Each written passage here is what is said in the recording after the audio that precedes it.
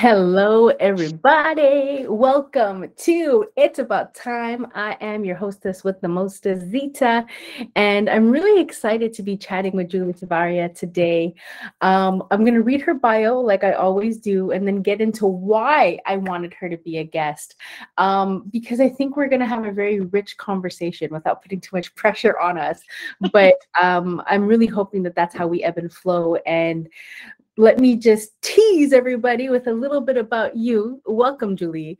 Thank you. Julie Savaria is the founder of Vindhya Savaria Consulting and defines herself as a justice, equity, diversity, and inclusion designer, an equity facilitator, and a global citizen at heart.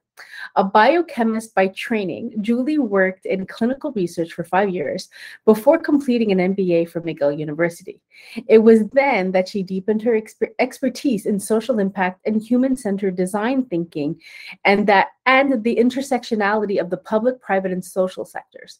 Julie worked for innovative and Fortune 500 organizations as well as public institutions to help them further their conversations around racism and implement a sustainable strategy dedicated to all their employees. As such, she founded Vindhya Savaria Consulting to help organizations start, deepen, or establish their Jedi strategy or program, and Jedi Kids, a platform dedicated to helping caregivers and anyone raise the next generation of inclusive and racially mindful children. Julie is a TEDx speaker, a certified integral development coach, and a renowned panelist. She is also the co-chair of the Be Local Quebec chapter, focusing on collective impact and activism as an ambassador for Just for Kids Foundation. Welcome, Julie. Well, thank you. It's always blush when someone reads my bio. How does it feel to hear? I always love that question. Like, how do you feel when you get to hear somebody reading your bio? That's a good one because it's true that when you write it or when someone writes it, they do it from a very objective perspective. But when it's you, you're like, oh, it's true, I did that. Oh, it's true. And okay, yeah, that's true too. I think it just comes with a great sense of pride and accomplishment as well, because sometimes we forget, I find, to just give ourselves a good tap on the back saying, hey, you did great things, or you did good things, or you were able to go through this and this challenge, and this is the end result. Because, I mean, we all have wonderful, accomplished things that we did growing up, and diplomas are diplomas. But I find that what is the richness of all of these is the experience of the journey going through them, right? So when you were just mentioning a couple of things, I just remember the journey behind it and how it just molded me to do what I'm doing right now. So that was great. And I'm really happy we will be like diving into intuition and knowing when to give and go and let go and start something for sure. But I just want to like back up a moment and say how we actually met. So you and I didn't know each other at all before, but the backstory is, which is part of the experience and the journey, which is why I want to highlight it, is at one of my previous employments, I just was kind of hitting a crossroad and not feeling fulfilled anymore and knew that I needed a change. But I really wanted to be smart about it. And what I decided was I would do a few things. One, I wanted to network more internally to see if maybe going to a different department would be best for me. The next thing was to look for mentors within some of the groups that I had already started working with, and also join boards or associations. And I felt that was smart and a good thing to do because my friends and I are my friends and we can only help each other until we get to a point. I want to be listening to conversations that we share on the podcast and other podcasts I listen to, and by reading books. A lot of people, they're like, yo, you can't be with the same people all the time. You need to evolve and you need to always be expanding your network. So we're in COVID, we're in a space where we're not able to necessarily network traditionally. And I wanted to leave my workplace, but I didn't want to leave my workplace without having an impact on what my future would be. And so I reached out to the McGill Women Alumni Association because I also went to McGill. I was leaving McGill as an employer, but I also went there as a student. So I found a really great place to kind of connect and try to meet other people, and not just other people, but women. I found that to be really smart and a great place. And so I was linked up with the Women Alumni Association, and you're one of the first people I got the chance to talk with. And I loved the way the conversation went before you and I even met. It was, what are you interested in, Zita? How would you like to make your impact be felt? And like, where would you like to put your energy? And so once I got the chance to say those things, then they got to fit me with you, right? So we were introduced. And I think that that's one thing right away where that in itself was helpful, because they're not asking me to align myself with folks that I also don't have an interest in learning. That doesn't mean I'm not open. It means that like I also get to put my energy in fostering relationships in places that I also want to see myself. And I brought up friends because I mean, I'm at a place in my life where I want to bring everybody with me. I think there's seats at every table, and I want to make sure that we're all there. So if I want to expand my network, that means I want to expand everybody's network, which is also why you're on the show today, because now this is the seat, this is the table, we're all friends, right? So everybody listening gets to learn about each other and grow. So that's the context in which I met you. Yeah. And our conversation was just really inspiring then. And I'll tell you why it was inspiring, because what left me that day was, you are going to listen to your true self. And you're going to follow your intuition, and you're going to make it work. And that was just so striking to me. And that's where I want to start. So welcome and thanks for joining. But how did you feel after our first chat?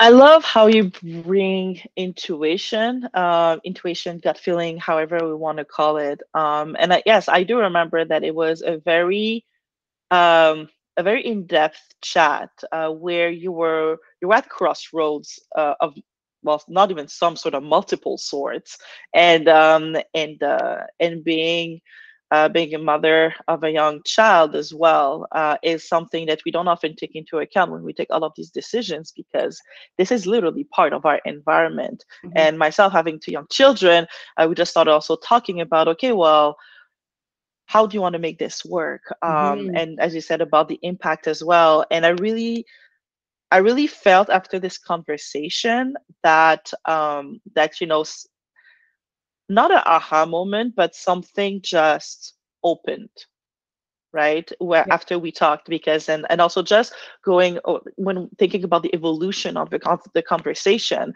as I went through something similar more than once.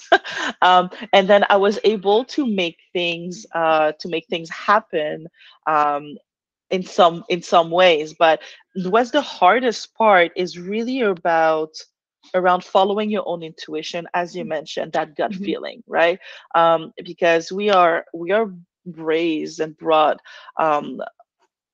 in a society that really, really values rational thinking, you know, Cartesian mindset.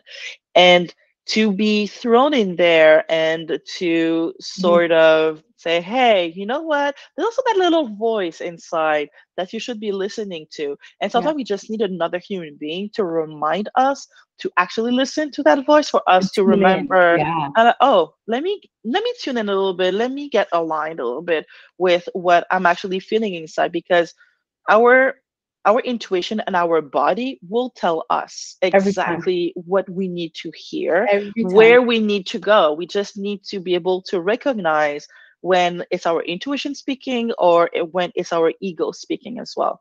There's so many different things that we tend to just brush to the side when you start. But once you start listening to your intuition, your gut feeling, as you know now, it's almost magical. Things just align, and then you have those opportunities come up, and you're like, yes, this is exactly what I was looking for. And everybody thinks that those things are like happenstance, or that it's luck, or that and the thing is, it's not so much luck as it is alignment, and it is the universe fulfilling what your intuition is telling you to go towards. It's really interesting, but it's also hard to listen to it, because we're told these messages over and over, like, you have to go this way, it has to be straight every time. But I don't know, and I've never met any one person in my life, and I doubt I ever will, that has a straight story. right? Nobody Everybody's does. story is winding, everybody's story is retracted and forces you to rethink things and reflect, and then you're propelled forward. And I feel like that's the messaging we should be celebrating, but we never get the chance to. And Yeah. and I'm really bothered by that, because there is no straight story. There's no straight line. And that's how I think we connected, that you made some really huge pivots in your life. So can I just go to that place where you were in your life, where you were working at a corporate organization and something just in your gut was telling you, this is no longer serving me? Yeah, I mean, when you look, if you just looked at, for example, where I went to school, what are my diplomas, people would never guess that I'm doing what I'm doing right now, right? So if we backtrack, I'm actually a scientist by training, as you said, right? So I did a was surprised when I read master's, that. I didn't know right? that. Everybody's surprised. Everyone's Yeah. like, oh, really? Like, I think yeah. it's so cool, but I just didn't know that. Yeah. Yeah, so I have a master's in cellular and molecular medicine, and I worked in clinical research in children's hospitals for about 5 years, Okay. which was a great time of learning about project management, dealing with people as well, in more sensitive situations sometimes because working in a hospital. But then, I mean, I started to realize, so I was also getting to know myself, that I really need to have a little bit of that challenge, a bit of that of that little push. And when I get bored, I Mhm. just don't do good work, and I'm just I just stagnate, and I hate that. It's a feeling. I feel like, actually, one of my friends said it earlier. I feel like I'm wilting, right? Mhm. And Mhm. you don't want to wilt. You want to grow. You want to Yeah. flourish. You want to thrive. So that was my very first moment where I felt like I was wilting, was at that time when I was like, okay, I want to do more. But then people would tell me, well, need to have 10 years experience, or you need to do an MBA and a PMP. I was like, okay, great, I'm going to do that. But then during my MBA at McGill, I was introduced to the world of social impact, social entrepreneurship. So this is where I had my second big pivot, right? Okay. So turning away from healthcare and going more into something a little bit broader. Okay. I didn't know that it was, inclusion or equity at that point. I called it more like respectful local engagements, or respectful engagement, depending on the countries where I was going.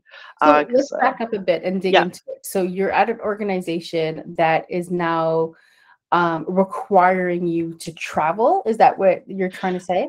So actually, before that, I did an internship that I thought would be healthcare based, but it was in South Africa.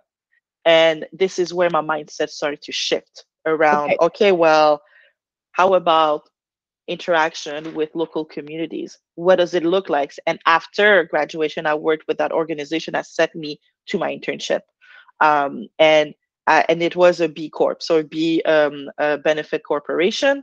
So it's pretty much a stamp of, it's a certification for organization, like a for-profit or for-profit organization, to say that they have good governance, they have a great impact on their environment, and they also work on their justice, equity, diversity, and inclusions pillar. Okay. So that's what the B Corp certification is, and it's And at that organization so that this is I was like, all pre-BLM movement. This is yep, prior to these things. So this was yep. already something that I feel like you can, excuse me, buy into, because this was something that was already established as a company value. Yeah, no, exactly. And I saw some things when I was doing my work in South Africa, for example, where I was like, I'm not sure. And then within our organization, that's where I started to pivot more towards diversity, equity, and inclusion, right? So I And have this some is where I had questions my there. my big pivot. Yeah. Okay, Yes. I have some questions there, because Mhm. sometimes we have people listening, or a lot of times where folks are listening, and thoughts of, how do you make change within the organization you're in? Or how do I, as the person I'm evolving into, turn to the Mhm. organization I'm in and have that mirror where I'm at? is that because a lot of people think like, oh, I'm changing, I have to go. Like I have to Hmm. leave. But Yeah. the first thing I'm hearing is as you started to shift within your belief system and what your interests were, more so your interest than belief system, you started to shift in the organization. How did that conversation even get off the ground? Yeah, so I was very lucky to work with a very forward-thinking organization called Mzingo. Shout out to them because they really allowed me to explore different interests, right? And within my responsibilities, at the time I was the academic partnership lead for North America. And sometimes I was going on those programs that happen in Peru, in South Africa, etc. they they really pushed me and encouraged me to look at different facets of what we know now as diversity, equity, and inclusion. And the B Corp movement was actually pretty innovative in that regard as well, is that they had a pillar dedicated to that. Now it's more like there's more things going in there. But I knew that being at a B Corp, this was something important. But then after they really allowed me to explore it further, that's when I decided to go through it full time. But the very first thing to do is to first identify what you're Mhm. really passionate about before you go and talk to the people that, I don't know, depending on the kind of organization you have, whether you have Mhm. a supervisor, for example, to just make sure that those channels of communication are open, and that there is a certain level of transparency. Because if you don't have a relationship with the supervisor or decision makers, in some instances, then it's really hard to cultivate that intrapreneurship Mhm. spirit within organization, because not everybody wants to be an entrepreneur. Yeah.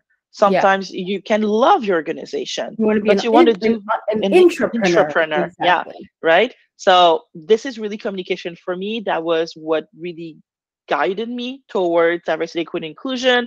They asked me to do trainings, right? That was the very first thing I did, to look at the policies they had for B Corp, etc. And this is when I really was okay. I was pregnant with my second one. I knew I was going on mat leave, and I thought that it was a perfect segue to jump Okay. into it full time. And so I feel like we're kind of glazing over why this was so imperative for you. Were you starting to feel that this was more your calling? Were you starting to feel that talking more about diversity and inclusion in organizations was something that you saw yourself doing or giving trainings internally? How did you know, outside of listening to your intuition, how did you know that this was the right move for you? Yeah. So I was doing a lot of workshops and facilitating leadership development sessions. So I was already in there, and I knew that I loved that interaction with people. I already Mhm. knew that, and I discovered that in like during my time with Mzingo, because I had to do so many, whether it was in person or virtual, actually, because they were spread all across the world. So working with Zoom, I did that like years and years ago before the pandemic happened. Mhm. So this was one factor that I knew was very important for me. The second factor was that I knew I always wanted to have this, not, I wouldn't say international lens to it, but something that touched on humanity equity, right? Even in your bio, you speak about being a global citizen, right? Yeah, So, exactly. Well, so it's I something that's am. a pillar of yours. It is very important to me. My mother was Senegalese. My father is white Quebecer. So I was raised with those both of those cultures, and I had the great opportunity and great chance to be able to live in multiple African countries, but also to live in Canada quite equally. Right, Okay. when like between my childhood and teenage years, so I understood those different dynamics, and Hmm. I didn't realize how much it impacted me Right. until I went to MZGO, started facilitating and watching different interactions With with different local cultures. organization, Right. etc. And South Africa is like a perfect microcosm of what it looks like when you have the Occidental world colliding with I guess the overarching Mm. African sub-Saharan, I should say, African world as well. So it was a very good like a very good terrain or like chance to see, okay, and it kind of just unlocks. And I would like, okay, I like facilitation. I know I'm really interested into everything that has to do with racial equality and equity. And diversity, equity, inclusion had started coming through because, you know, we had Trayvon Martin's murder that occurred, had Tamir Rice as well, and I started writing some blog on it. Even beforehand, I was saying how Canada had an angel complex. I was already doing the work, but I didn't know that I could actually do it full time. And at some point, I just decided that I felt the most excited when I was doing that work versus the other. So then that's that moment, right? Like that's that friction point. That's where the plates are moving internally, where you're thinking it's time to move on to something. Now, you just said you were pregnant with your second. What's that conversation like when internally, and then with your support, when you're saying to yourself, I'm about to go on leave, I think I want to cut ties or start my own thing. How do you get there? Because, and I'll add to it, because it is very, very well documented that most women, when they're on maternity leave, that's when they're questioning so many things, right? Yeah. Do I want to go back full time? Do I want to go back to what I'm in? Do I want to, like, what, all of these things kind of hit. It's very normal. So how did you know that it was something for real versus just thoughts versus leaving security? Like, I want to talk about all of that. Yeah. Oh my God. Do you have 3 hours? No, I'm just kidding. No, so that's really interesting because before I went on, well, I decided to leave, if you were to ask anybody, they would say, oh, Julie is not an entrepreneur. Julie is a good employee. She's a good performer. And that's what I intrinsically believe too, right? I really thought that I didn't want to have all that headache of looking for clients and all of that. And I kind of had a plan already. When I had that conversation first and decided to say, okay, well, I'm going to leave. I just started doing my network, saying it out loud to a lot of different people. So then at some point, an acquaintance of mine who became who's now a friend, she was like, hey, you know what? I think we can work together. So when are you going on mat leave, etc. So I was supposed to work with that person. But then that was in 2019. So then the pandemic hit right like after. So then all the plans crumbled. So I was like, oh gosh, I'm not going to be employed by someone now. So let me think about what I'm supposed to do. So did you go on mat leave or you left your employer? So, okay, yeah, I should have actually mentioned that. That employer is actually US based. So their mat leave per se is like what? 6 weeks? 6 weeks. Like 6 or 8 weeks for them, which is quite good actually for the US, 6 to 8 weeks. So I was like, well, I'm just going to go on the Canadian one anyways, the governmental one, sorry. It was better. And anyways, I knew that I was not coming back. So we had already made plans. So I actually left my employer knowing that, with the thought that I was going to get hired a couple of months into my mat leave. And your employer also knew that you were leaving? Yeah. They knew. Because I felt like a hypocrite, like an imposter at some point, because I was like, I really don't want to do what I'm doing, and I know that they need that specific skill set, but I'm not helping them move forward. And I didn't want, and for me that was, and even from my first story about when I was in clinical research, and I was like, ugh, I'm getting bored. I didn't want to I didn't get to that point, because then there's resentment and then you make mistakes, and it's just not fair for any of the parties. So as soon as I started feeling like I had hit my maximum potential for professional development in what I wanted, I had a conversation with one of the co-founders. And then we decided on a plan. It was a hard moment. It was emotional because they gave me so much, but at the same time, I think it was probably one of the bravest moves that I made. So I want to take a minute in there for a second, because we touched on having an open channel of communication. You've also touched on understanding what it is that you want intrinsically and understanding how to work towards it. But why this is so key is because these takeaways are important for somebody who's listening right now and is like, I'm no longer motivated. I don't really know which way to go. These things are motivating to me, but how do I leave it? And I feel what's also of note is that, you know, the world is always in a level of turmoil, right? Like inflation is super high, layoffs are happening, but those outside factors are always happening in industry. So a lot of the times we stop ourselves and think that there's a quote unquote perfect time, right? And from what it sounds like, you're not saying that. You're like, this just wasn't serving me, so I got to let it go. Yeah, and I'm gonna share something that one of my strategy professor at McGill taught me, the Professor Lifson. He said that, you know, so you have the ROI, so return on investment, but what people don't understand with a lot of things happening in life is that you have an ROL, a return on luck. And not luck just, oh, I'm just a lucky person, but luck on the luck that you've worked for. And what I mean by that is all the networking that you've done, like what you did, Zita, right? All the way that you talk about what you want to do in all the different circles that you're into, having those conversations with people that you think are maybe doing something that you really like or that you're interested into, and really putting everything in place or starting to have those conversations so that eventually, well, guess what? There's going to be a return on luck, right? So And yeah, it's we true. could look at that as manifesting. We could look at that We can, as the universe. It could be looked yeah, at in so many ways. Yeah. but for business people, let's just say return on luck. It just sounds better.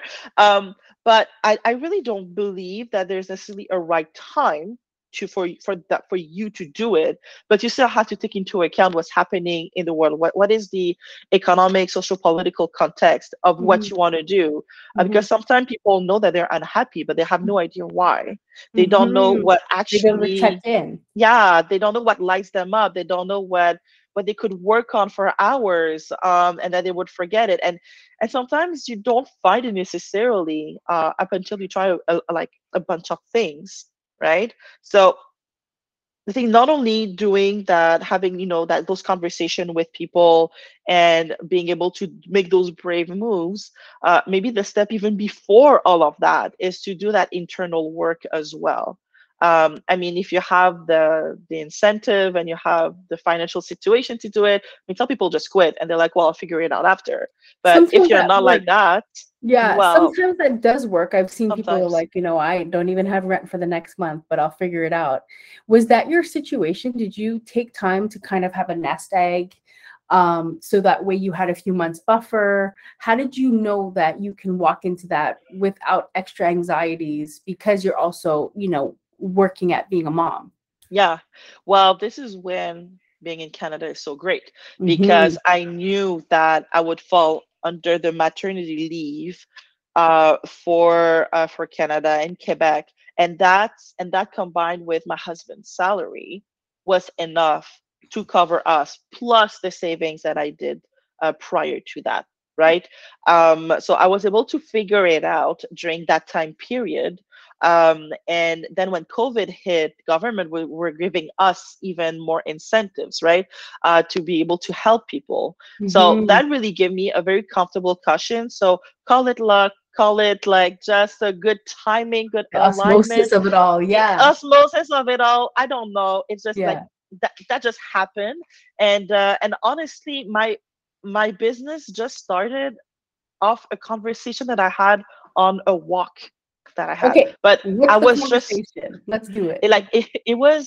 it was a derivative of me being vocal about what I wanted to do, right? Love So it. I So that's kept the talking. consistent message right there, Also, girlfriend. it's a It's like, message. yeah. I just talked to anybody who were having conversations with me, right? Whether it was me having lunch with a professor that I worked with, me going back to saying hey to career services at university, or people that I knew that worked in industries or companies that I liked, or just my friends, Mhm, right? mhm. And I was just saying, I'm not sure exactly what I want to do. That's literally what I said, but I know that I want to work in the field with like working with the concept of inclusion, diversity, in international development. Maybe I was really going along those lines, and that specific conversation was one of my former MBA classmates, and I was just feeling her hand. I'm like, yeah, I think I really want to go deeper into that thing, like diversity, equity, inclusion, diversity, inclusion. I don't like to say diversity, inclusion. I like to say diversity, equity, inclusion. I don't know. Let me think about it. And then she was like, well, actually, maybe I could hire you. And this was the start of it all. She was my first contract, and then I started being more vocal on it on LinkedIn, and it just snowballed. And it was just word of mouth from there because I had spoken about it enough that people kind of remembered what I said. And then when they saw that I was actually doing the work, that it just snowballed. So how do you come into an organization? You're consulting. So company X calls you up and says, we don't have a DEI or, diversity, inclusion, equity, belonging, word it, whatever you want, plan. Can you come and sort us out? How do you leave knowing the work is going to get done? Or can you ever really know the work is going to get done? That's a tricky question.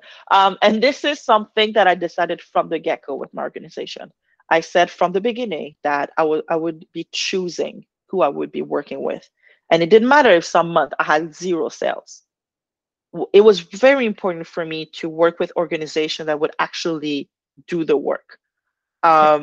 I didn't want to waste energy on people that wanted to have it as a checklist on their HR list, on their training list. And I mean, I did some missteps. I will be the first to admit it. Because sometimes you think that organizations are ready, but they're not. But the way that I evaluated it is really just like, okay, let's jump on a conversation and really understand what you are expecting of me first. And then from there, I would know if one, they were willing to invest, if they had a budget for it, at what stage were they? And if they were at the very beginning, then it's my job to kind of start it all off and then give them a plan on over 2 years and then make sure that things were happening, for example. So I'm not in implementation, but what I would do, I would check in with them just to say, hey, how are things going? What's happening? I mean, I had lunch with one of my former clients today, right? Just to see if what is happening. Do they need help? Any hiccups? Okay. Yeah, because I mean, part of the work also, I think, if you want to work in that field, is that you need to love humans, right? In all their imperfections, you need to love working with people, and you need to want to help them develop that that humanity essence a little bit, that ability to have those hard conversations. So away from the organizational element, human element. Because this is where when organizations fail. When they look at it like, oh yeah, we're going to do a diversity, equity, inclusion initiative in the organization. We're going to have a committee. We're going to name a chief diversity and inclusion officer. We're going to dedicate some funds to, I don't know, which cause. We're going to do X, Y, and Z. But if they don't, but all of those things need to happen. But ultimately, it needs also to happen at the individual level, the human level. There needs to be some exchange. It needs to be the inner work of, okay, well, I understand that I may have been racist at this time. I understand that I may have shown a very strong bias that have impacted someone at some point during their career or during their trajectory, right? So you really need to talk to the individual because they're the one who are making up this organization. So if you just give this lofty, like you said, this lofty goal and this lofty appearance, but people within the organization, only a small portion believes in it, is doomed to fail. And that's what a lot of organizations are doing right now. Well, they're asking for those. That's it. If I can be frank in how I'm seeing, there was a period where all you saw were DEI jobs. And a lot of folks were getting jobs just because they were a person of color. Yeah. And I remember having really deep conversations with friends about this, where I'm so deeply interested in that, but I'm not certified in it. So, and I say certified because being a person of color is one part of DEI. there are so many microaggressions even towards LGBTQ plus IA that the name keeps changing, so I don't want to be disrespectful, but that community, or even how we interact English, French in Quebec. Like there's so many things that we're missing the mark on, that I don't think it's fair for somebody to just be given a position because they're a person of color. And simultaneously, I've also seen some really interesting work be done by the dominant culture. Yeah. And I'm not taken aback when I see somebody who is white in that role, because I also see how when that person specifically speaks, everybody was listening because they're able to have the tough conversation.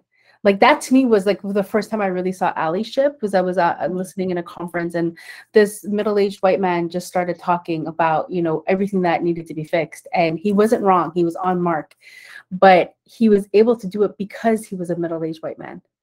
Yeah. And it wasn't defenses up, right? It was more so like, how do we heal or how do we fix? But if I said that or you said that, it would be defenses up. Oh, you that's not what I meant. You know, like all of a sudden, everyone would just be inflamed.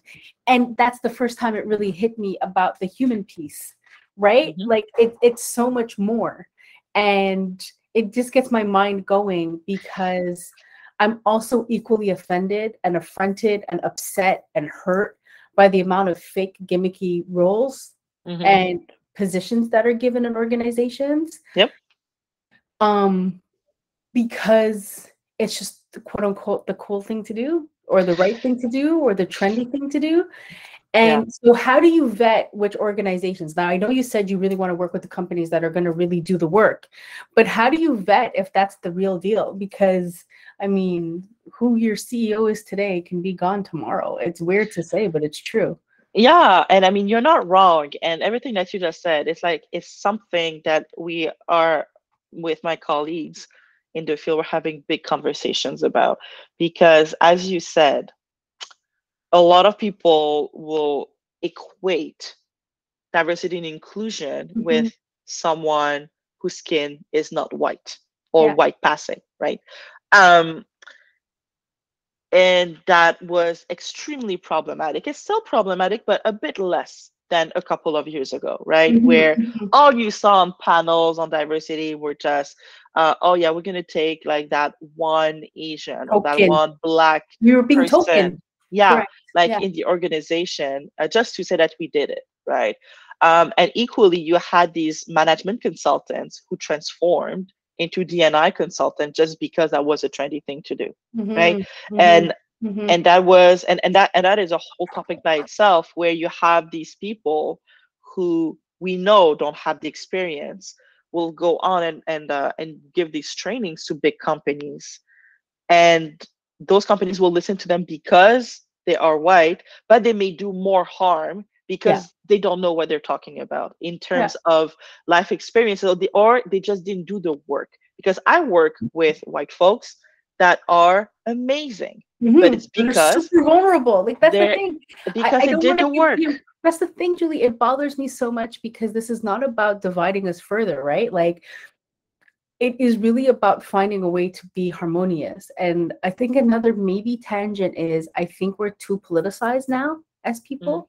We are way too PC. So folks are afraid to say just, this is how I feel. Like, no, it's okay if you give me criticism at work. You're not getting mad at the brown girl. Like, tell me what your thoughts are. Oh, you have to be careful because I'm a woman. Oh, you have to be careful because I'm brown. No, is the work good? I want your feedback on the work. I feel, and I'm just giving you an example, right? Like, I just feel we're a little bit too careful, but we're not careful in the right way. Let me give you my analogy on it and how I explain it to people too.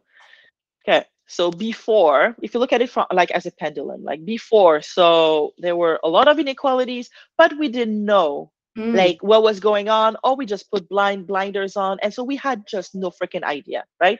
And then, you know, with the videos coming up, the murder of George Floyd that was recorded, Breonna Taylor, Ahmaud Arbery, everything got, like, you know, the world exploded. Not even magnified. It exploded in, like, you know, in the views of people who did not believe it, or who, like, for who it Yeah. was not a life experience. So now the pendulum went to this all the way up to here.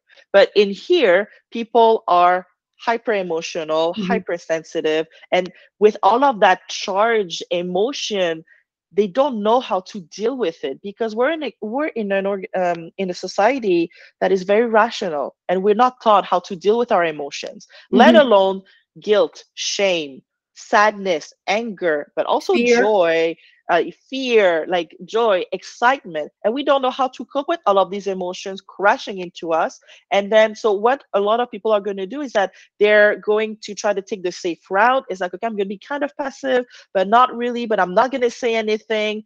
You're going to have people say, well, I don't want to talk about it because I don't know what to say and I'm scared Mhm. of offending everyone. Right. Others will fall into what I call the guilt shame hole, where they're going Right. to be literally going to that hole and just like almost like self-flagellating themselves, Mhm. like saying, oh, my ancestor did this, oh my god, that's Right. terrible, and just going into that cycle. So we're right here still, and the goal with, and that's how I view my work.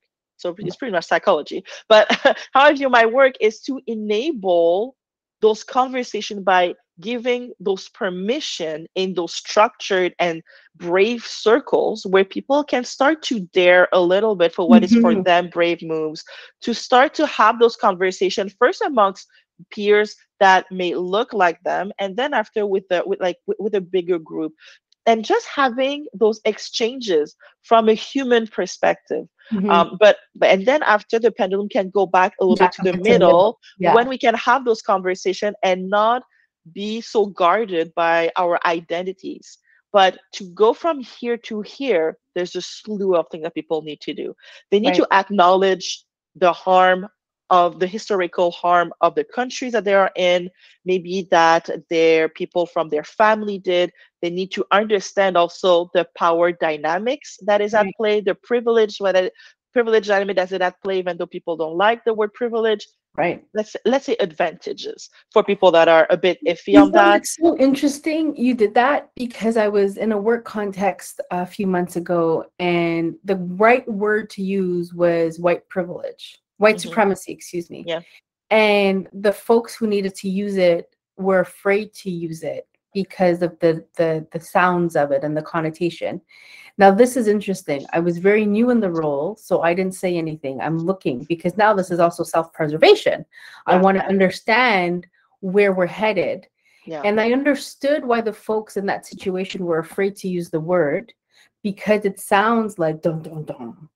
But then I very subtly said, but if it's the right word and we choose not to use it, then we're actually hurting the messaging we're trying to share. Yeah. And I just let it hang in the air because once again, I'm also trying to figure out my footing.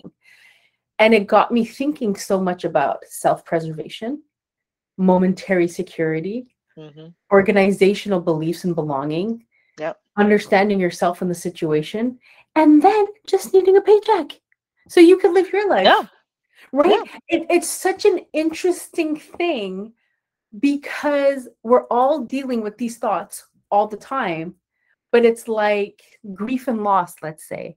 Nobody talks about it. You're Oh, supposed to yeah. go through something tough and show up at work the next day. Nobody's supposed to know, and we're all supposed to be good, and we're supposed to figure it out. Same thing with race and racism, microaggressions, and belonging. So I really commend you on the work you're doing because I don't envy it.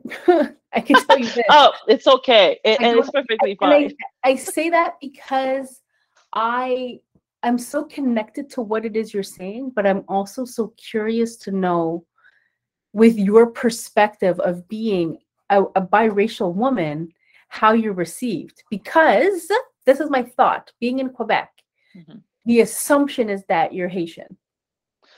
Um, that came from Black folks, actually, Talk to me. more so. That's a whole other topic. Oh my God. When I came back from Burkina Faso, the first thing that a lot of Black folks would tell me was that when I was Haitian, and if I was not Haitian, it was like that puzzle look like, but what are you? Like Mm, literally.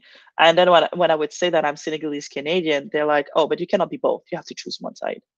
And okay. that's a whole other conversation, right? But I think in the in the context of my work per Mm-hmm. se, I honestly think there's a couple of things that work in my favor. One, I have lighter skin, so I'm deemed less Threatening. aggressive, Mm-hmm. threatening. My hair, depending on how I wear it, people won't even know where I come from, right? So if I wear my hair slicked back like that, but you don't see this, people have no idea. So it gives like, oh, okay, not sure. She could be just really, really tan at this point. And I have quite Eurocentric feature. So people don't really know. And I speak French with a Quebecer accent sometimes. So how does that make you feel? I think it's something that I had to navigate pretty much all my life. Of So it's course. almost like second nature. It's like code switching, but ingrained in your DNA type of thing, right? Yeah. But I had personally had to do a lot of work when I was in my early 20s to really reconcile both sides so that I didn't Mm-hmm. see, so that I wouldn't say I'm half black, half white. Now Yeah. I say I'm Senegalese Canadian and I am my whole being with everything that comes with it. And the fact that my father is a retired diplomat. So I was raised into the diplomatic world and the ways on how to diffuse situation and how to talk about topics that can be extremely incendiary. And that Mm, helps me a interesting. lot in my work because my approach is really, it's not about giving it to you hard and really shocking you, because I know for a fact that it does not work for people who are at the beginning of their Of the journey. journey. Yeah. Like Yeah. first you need to give them the vocabulary so that they can actually the definitions of the words, so they can understand Yeah. what diversity is, inclusion, what is white supremacy even, because why people are so afraid of a lot of these words is because they get their education from Instagram, right? Yeah. Or Yeah. from Facebook. So if Exactly. you start with something like that, The then root level of it all. you Correct. can slightly heat up the conversation, and at least people are brought into it in a softer way, maybe, yes, So in a it can be softer more way, but lasting, something hopefully. Yeah. and lasting. And this is why I also started to do more coaching around that, because yes, I give trainings, but at the end of the day, do you remember trigonometry from high school? Yeah, so that's my point. So it's not because I give training that in 6 months that person is going to remember, unless it was something very shocking. So with the coaching, what I want to do is to help people literally download the information and find ways on how they can keep on developing these skills to be able to have those hard conversations, to be able to navigate those hard emotions, to be able to relate and to get past, for some folks, for example, past that shame, past that fear, that anger, Mm-hmm. that guilt that they may have, And become that vulnerable. prevents them, yeah, that prevents them from being vulnerable in front of other people. But that takes a lot of work, and that's work that a lot of people are not willing They're or stuck. able to do. Yeah.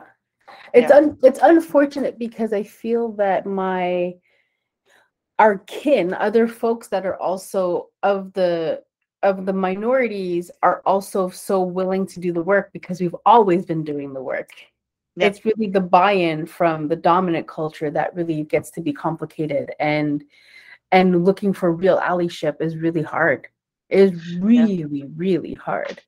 I know our time is flying, so I just want to jump into to Jedi for a minute because I love Yeah. this thought process and this process. So for somebody listening who has no idea what Jedi is, can you give us a quick overview of it? Of course. Well, it's the perfect entry point whenever you talk to organizations, because everybody knows Star Wars, so they're like, "Oh, Jedi, what is that?" So Jedi stands for Justice, Equity, Diversity, and Inclusion. It's an acronym that's used in some Mhm. places. In the B Corp world, it is used quite heavily now. And why I really like it is because I always had issues with equity, diversity, and inclusion per se, because I find it that it puts all your thought process and your solutions in a box. Mhm. It Mhm. puts it in a box, and then that's it. Once you did it, then check, mark, Check. check, and that's it. When you introduce the concept of justice, then it gets wild, because justice can be anything and everything that you want to be, and it addresses the roots of why you may need equitable processes in the first place. the way I define justice in my work is justice is when you don't need me, for example. You don't need any of the processes because there would have been work done to Mm-hmm. take away all the systemic barriers that prevent people from reaching the same outcomes, for example. Mm-hmm. There have been corrective measures applied Right. as well to a point where the system can then operate in a just and fair way. But the thing with justice is that it takes a long, long time.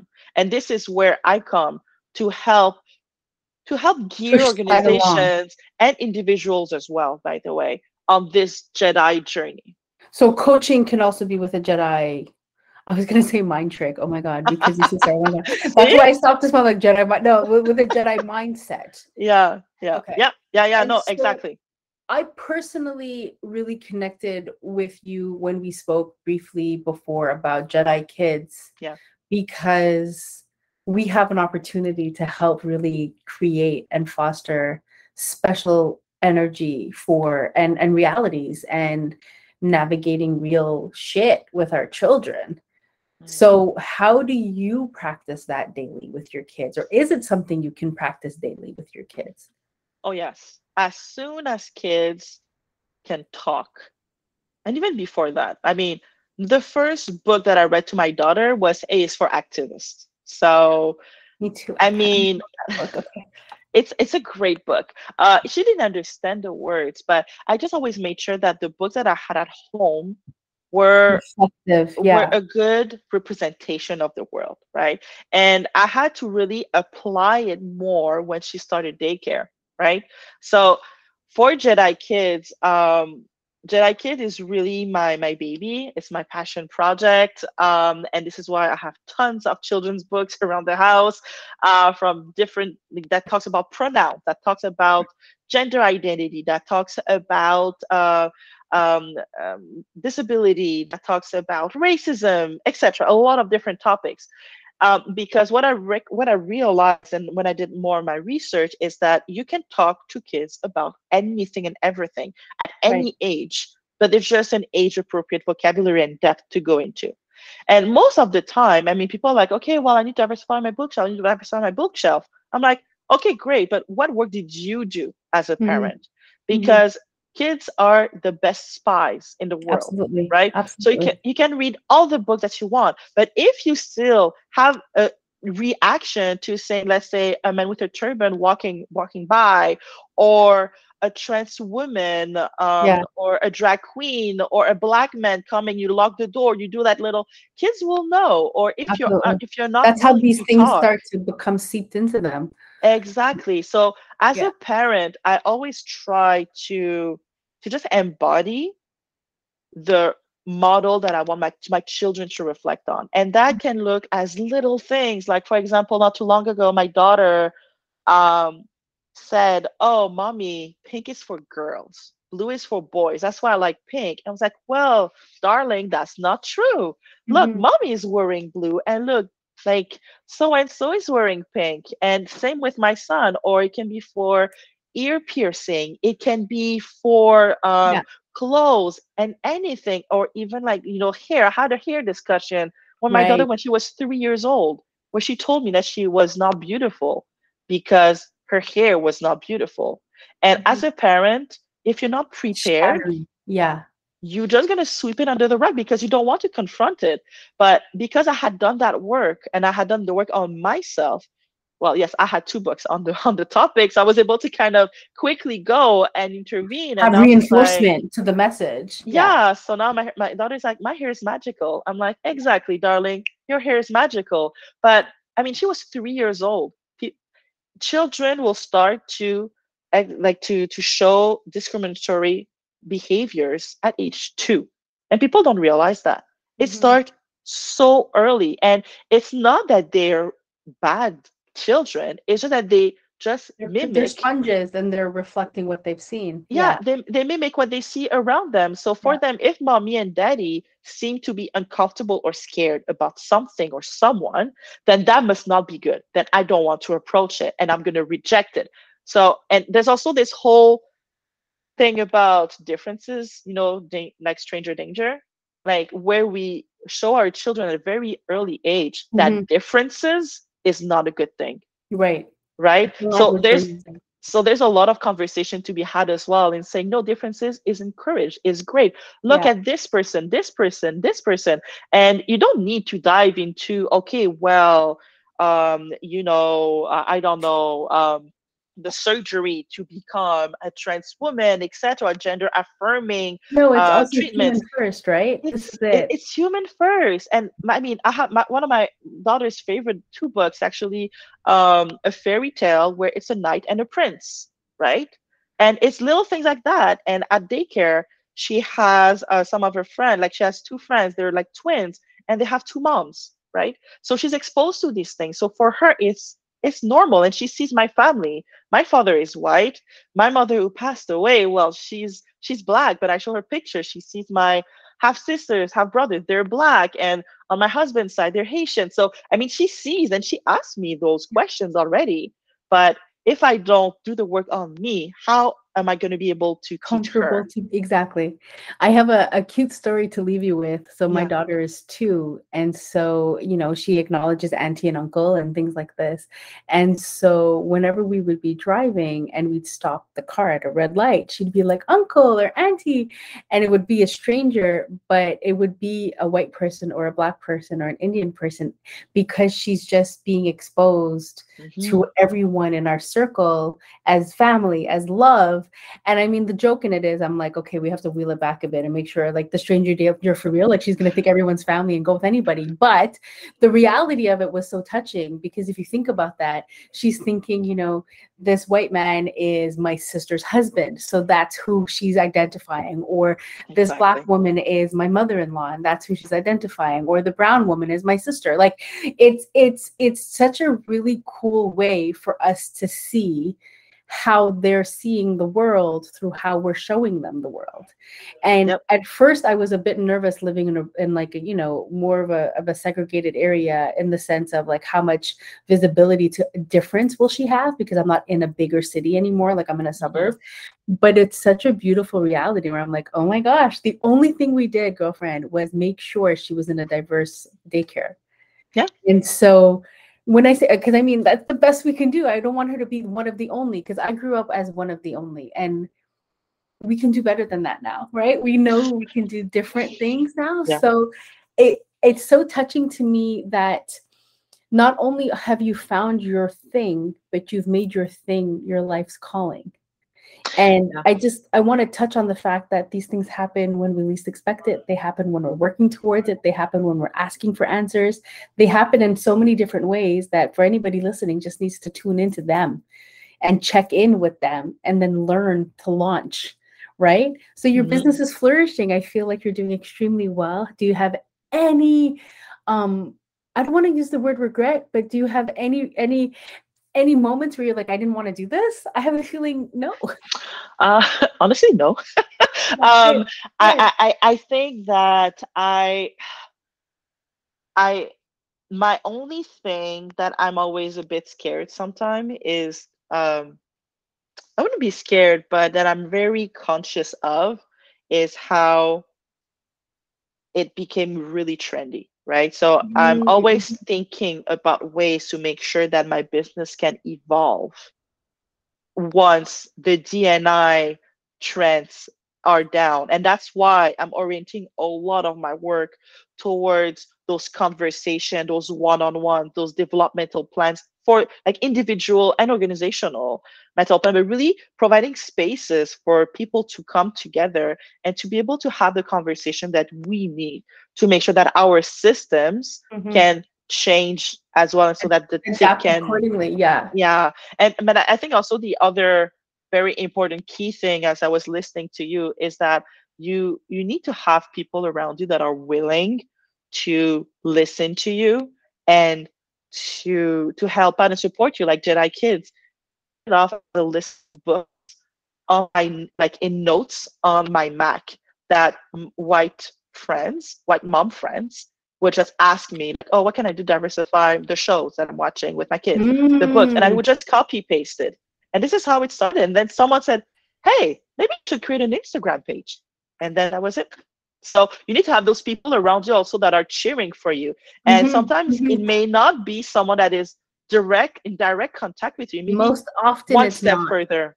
Yeah, Yeah. most often Maybe it's one not. step further. Yeah. So see, like for us, for example, right? Like we're not direct friends when we met, but yet we still had some influence on each Yeah. other's life, right? So yeah. Yeah, absolutely. And I want to thank you for your time and Thank wish you. you continued success, but also my intention for your organization is to be able to move the needle and swing the pendulum to a place of deeper understanding for all of us collectively, because it's wonderful for us to say it, but now I think we're also in a place for us to see it. And I'm really grateful you're doing the work. I implore you and I wish you nothing but success on your journey.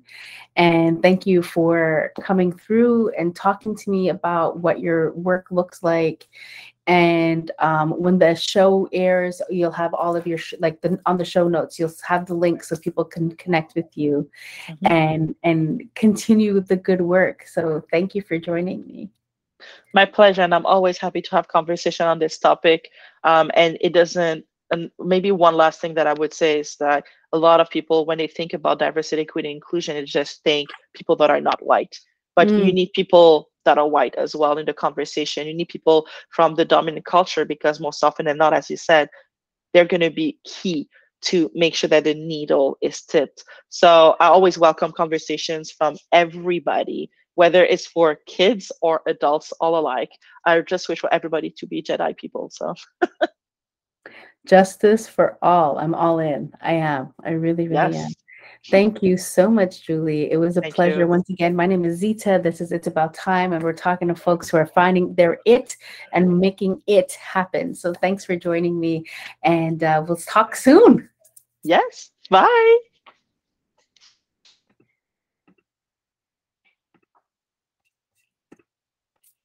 All right.